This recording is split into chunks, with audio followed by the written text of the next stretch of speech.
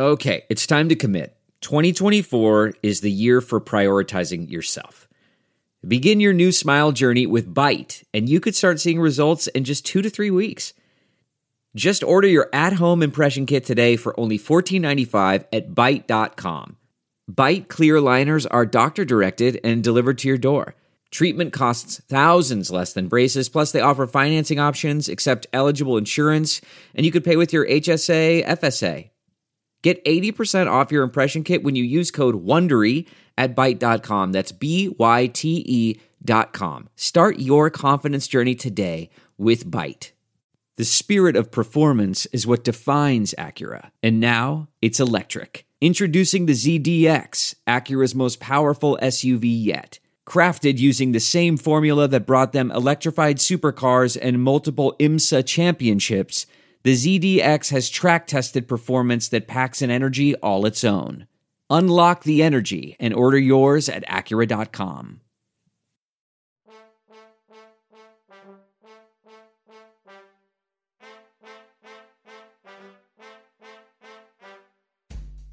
From Beijing, China, this is the China Sports Insider Podcast. I am Haig Balian, and I am with Mark Dreyer. He is the China Sports Insider.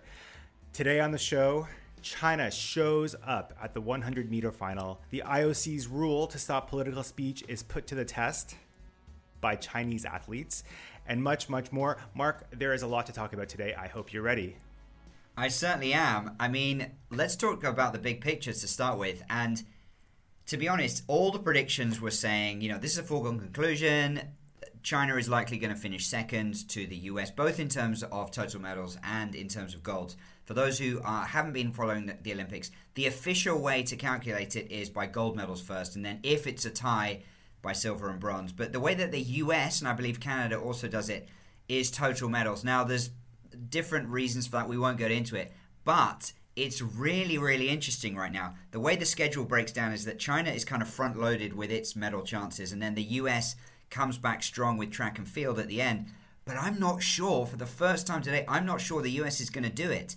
China, overnight coming into day 12 today, was 7 goals ahead. The US picked up a couple early, but then they had a disastrous men's 4x100 meter relay.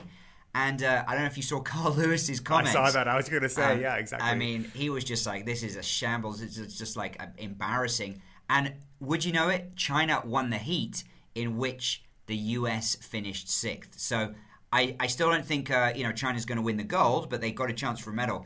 But what it does mean is that that's another golden opportunity gone missing for the US. And every one that they lose now, it means China has a better chance of staying on top. So what does this mean for China? What does this, if they come in first place, what does that mean, big picture, for Chinese sport? It's hugely significant. This is not the first time this has happened. In Beijing 2008, China was on top of the gold medal count.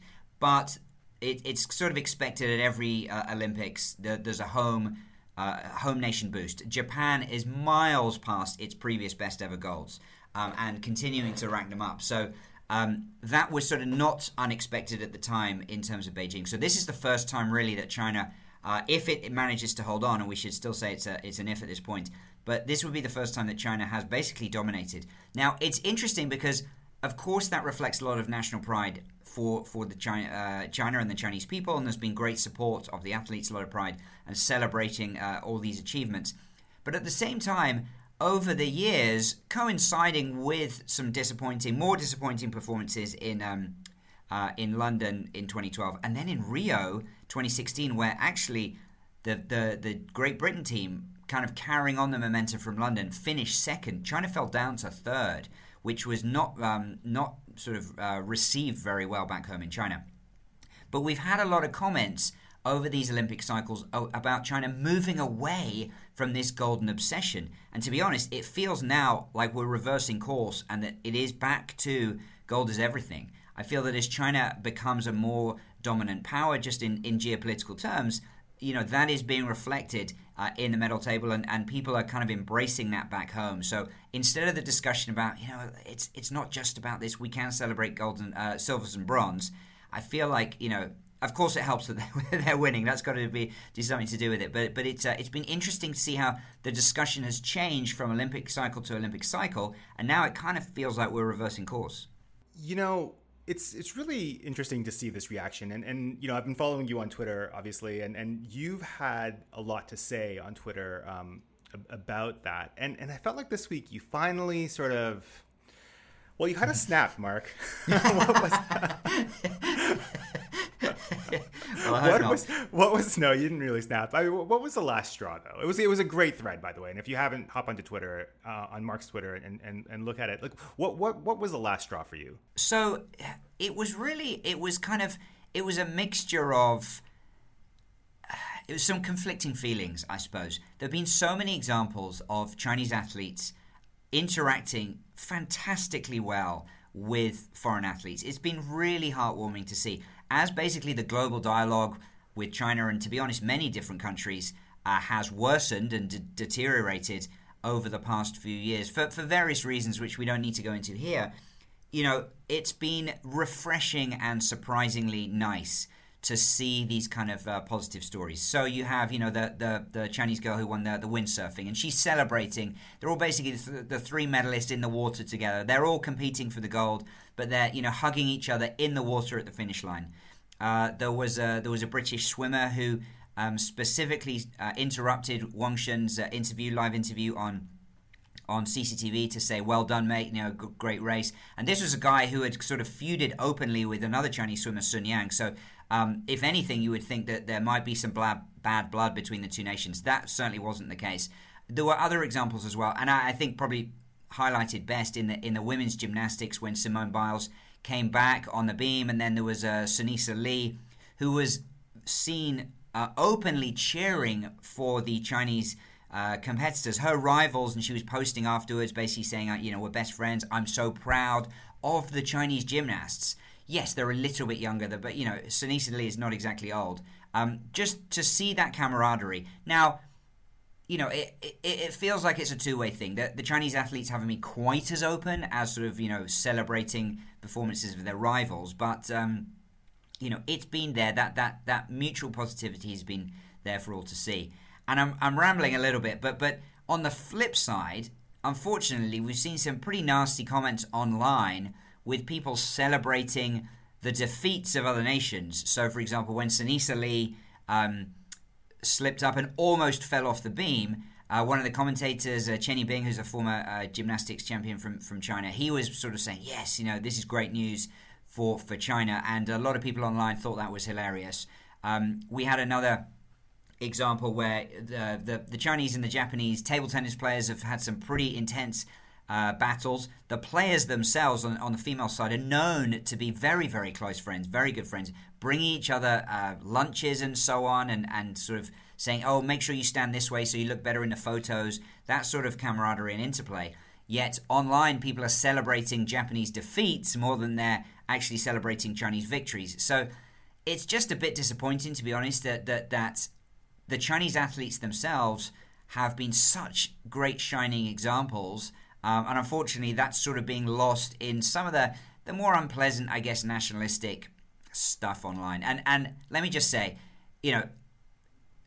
the internet, as I said on Twitter, the internet can be a cesspit anywhere. This is not specifically a China thing, but I've been so impressed by the Chinese athletes, and I kind of wish that there'd been a little bit more celebration of that instead of some of the more unpleasant elements. One story that you mentioned, though, was about this badminton player, Chen Qingchen. Yeah, and I love this story. So she was playing a doubles match against South Korea, and she kept on shouting something that sounded like "wo zao," which loosely translates to "fuck."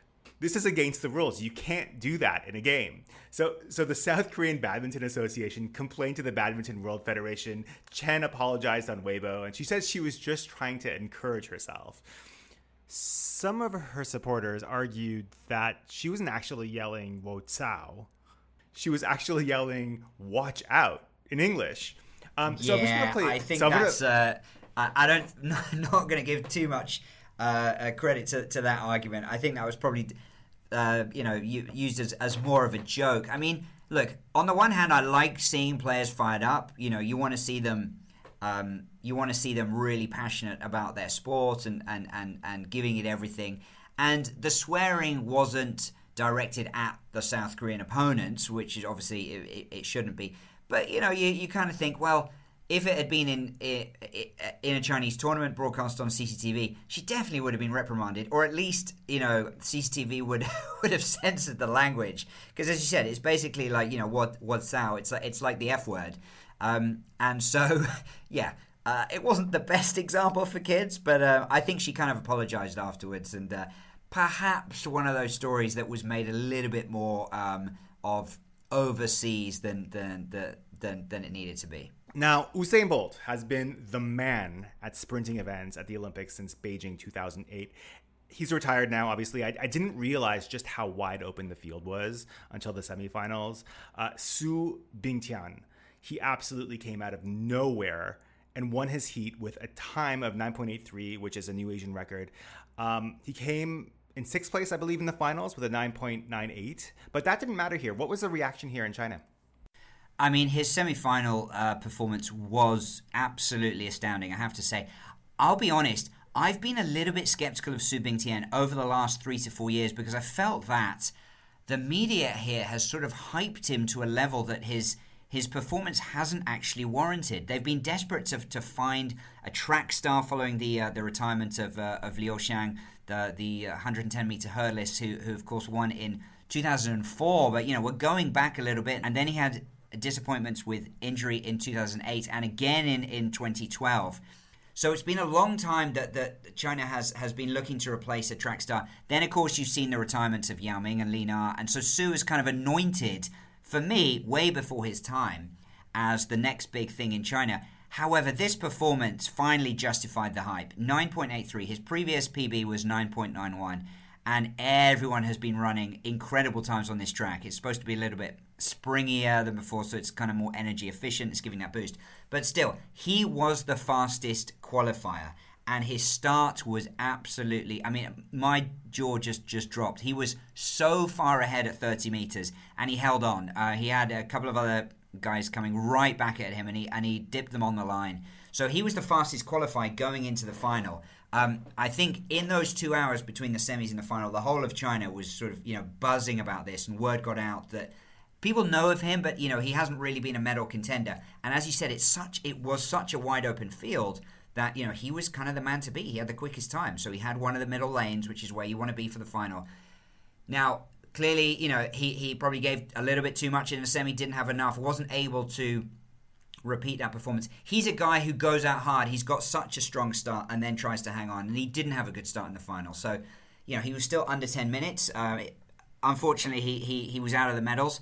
But I think the Chinese media and the Chinese public have really embraced just that semi-final performance because of the time. Asian record, and historically there haven't been many or any Chinese sprinters, not in the men's 100 meters. We've had 110 meter hurdles, which is similar but different with Liu Xiang. So I think my sense is that people are embracing it because it's kind of a sign of progress. It's another barrier broken down by a Chinese athlete. He's going to inspire the next generation, and people are no longer thinking, Chinese can't run fast, Chinese can't do this, Chinese can't do that. It's another example of, as I said, progress being made. They've been winning Olympic golds in many different disciplines, and perhaps 100 meters would it'd be the icing on the cake, but something now realistically that a Chinese kid growing up could shoot for in future Olympics. Speaking of the next generation, are there any other sprinters in the pipeline in China? Not to anywhere like the same degree. Now, Su Bingtian is into his 30s, so he doesn't have a whole lot of time left. But what a time to come good. I mean, it was a shame that he couldn't have saved that performance for the final. But it was a wide open field. It was the perfect year to do it on this track with no kind of clear favourite. But I think it's definitely worth stressing. China has 32 golds so far, and this was probably celebrated in China more than almost all of them. Perhaps some of the others would rival that. But, this performance, even though he actually finished last of all those finished in the final, his semi-final performance and that 9.83 time has just been really celebrated here.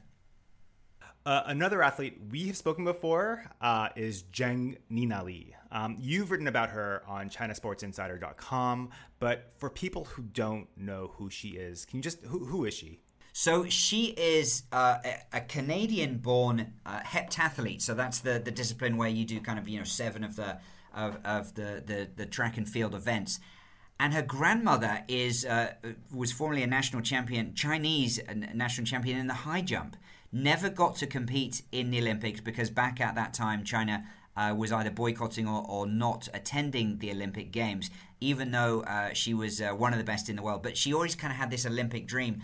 And then, so Nina Schultz was the Canadian girl who was born. Her brother actually is an ice hockey player and has played at kind of low-level professional levels as well. So very much a sporting family. But earlier this year, she naturalized as a Chinese athlete. It was touch and go whether she was going to get the qualifying mark for Tokyo, but then she was accepted based on some performances she'd done. Right now, we're in the middle of the heptathlon, so I think 5 out of 7 events have been completed, and that finishes later today on Thursday. She's about 10th in the standings, about halfway through the field, so she's not going to win a medal at this stage, but it's pretty significant because it's the first Chinese track athlete to have naturalized. Now, of course, she is, half Chinese. She's got that family pedigree, but it's quite a different story. Lovely story about with the grandmother's Olympic dream, kind of being realized more than 60 years later. That's what I kind of like about it. And I was watching yesterday on CCTV. They were profiling her and Zheng Ninali as her Chinese name, as she's now known here. She's fluent in Chinese, so she's speaking to CCTV, and nice to see her story being embraced by the media and by extension by the fans here. So one of the things that I was a bit worried about for her was the backlash she'd get from her birth country of Canada. But the reaction has seemed pretty muted. I didn't watch the Canadian broadcast, but looking through Twitter, apparently CBC commentators didn't even mention that she used to compete for Canada. And I wonder if that's because she's not. It looks like she's not going to medal, and there's just so many other feel good stories out there. So that's we'll see. I think so. I'd say it's a couple of things. She won a medal in the Commonwealth Games for Canada back in 2018 in the Gold Coast in Australia. So she's legitimately a good athlete. She's only 22, so she's still got some good years ahead of her.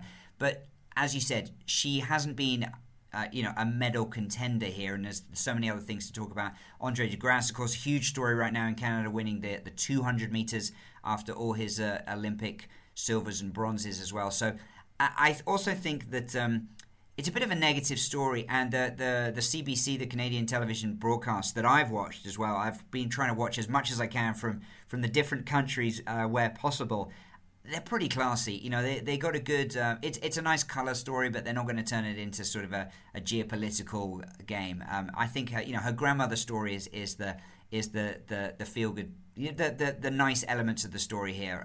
She clearly feels Chinese. She's fluent in the language. She is ethnically half Chinese. I mean, why can't she compete for another country if she wants to? So I think it's been good to see that some of the more negative elements haven't been dredged up. Another issue that you and I have spoken about, and you've written about quite a lot, is Rule 50, which is the IOC's attempt to, and I'm quoting here, protect the neutrality of sport and the Olympic Games. So back in April, when the IOC put forward Rule 50, you wondered whether Olympic protests would materialize in Tokyo and what the punishments would be for them. It looks like we might find out. So there were 2 examples this week.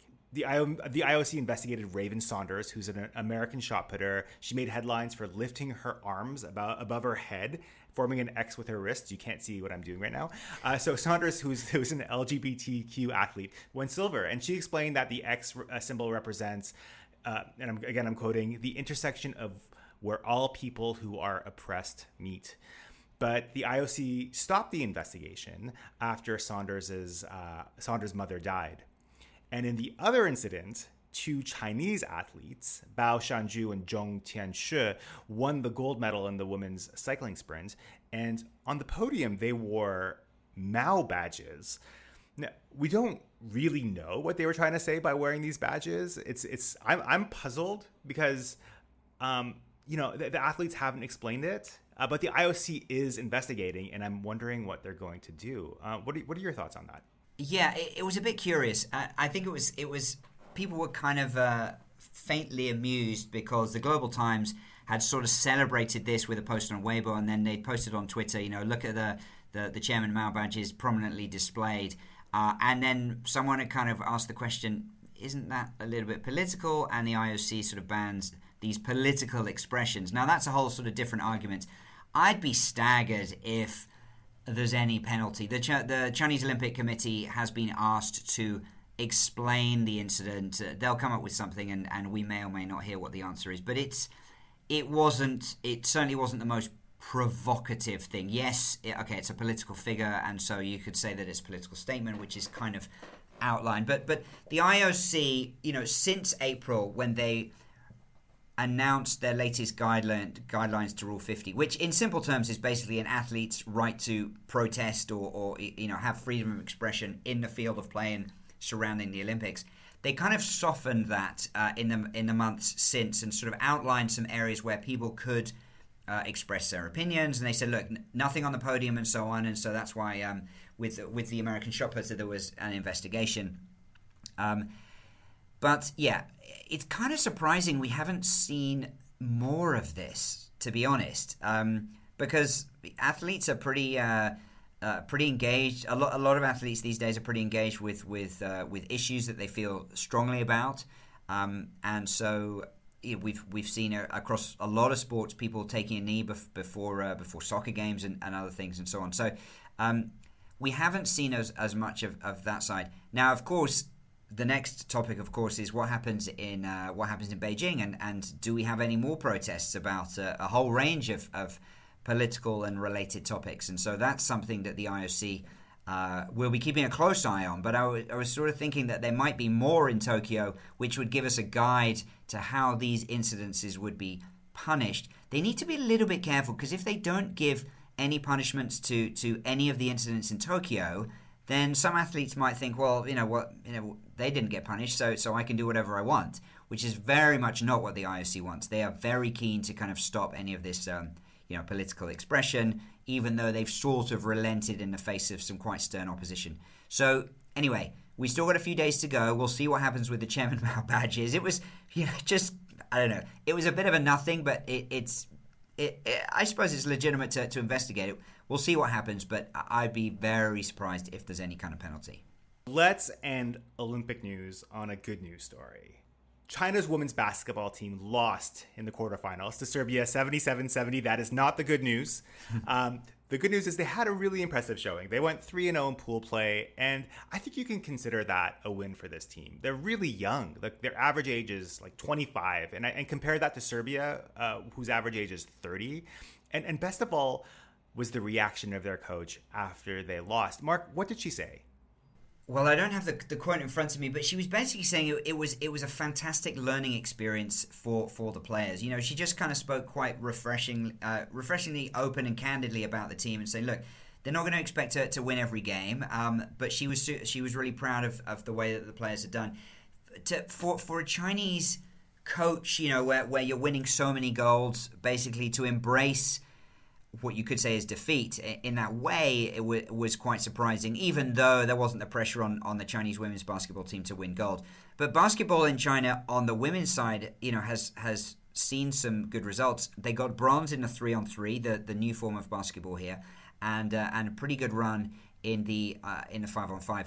And it's important, I think, to China because basketball is a popular sport, and they know that it's globally popular as well. So doing well and performing at the top level in some of these sports is, I think, in some ways more important. And this goes back to Su Bingtian. People know that track and the 100 meters is like one of the biggest events of the Olympics, and so it's more important to do well in that than it is in the the 10 meter pistol shooting, where China might win a gold, but to be honest, no one's really watching, no one really cares, even in China, let alone overseas. Whereas if China were to win some of these, of course, every gold just counts for one, but they're not all created equally. So some golds are clearly valued more than others. And I think basketball as a team sport is a big one. But yeah, the coach was just basically saying, she said, I think although we lost the game, we lost with honor. It sounds a bit cheesy, but I just thought it was kind of nice. She said, I think today's result is the perfect reflection of Olympic sportsmanship and Olympic spirits, and just kind of recognition that it's not all about gold. It's about a learning experience. And for this young team, they will have learnt a lot in how they performed and in how they lost to Serbia. And hopefully they'll be stronger in the future for it. Let's come back to China. In China, we've been pretty sheltered when it comes to COVID. Here in Beijing, we'd gone like 6 months without a single case, and that changed last week. We're still in the single digits, nothing to panic about. But nationwide, this is probably the most significant outbreak since January 2020. In terms of sports, the Chinese Basketball Association has suspended its games for now. Yeah. And at this point, it's really hard to say what the impact is going to be on the Olympics. I mean, I'm not an expert on any of this, but outbreaks in China in the past have been dealt with really comprehensively. Generally, contact tracing is really good. Lots of people are vaccinated, and I expect this outbreak to be dealt in the same way.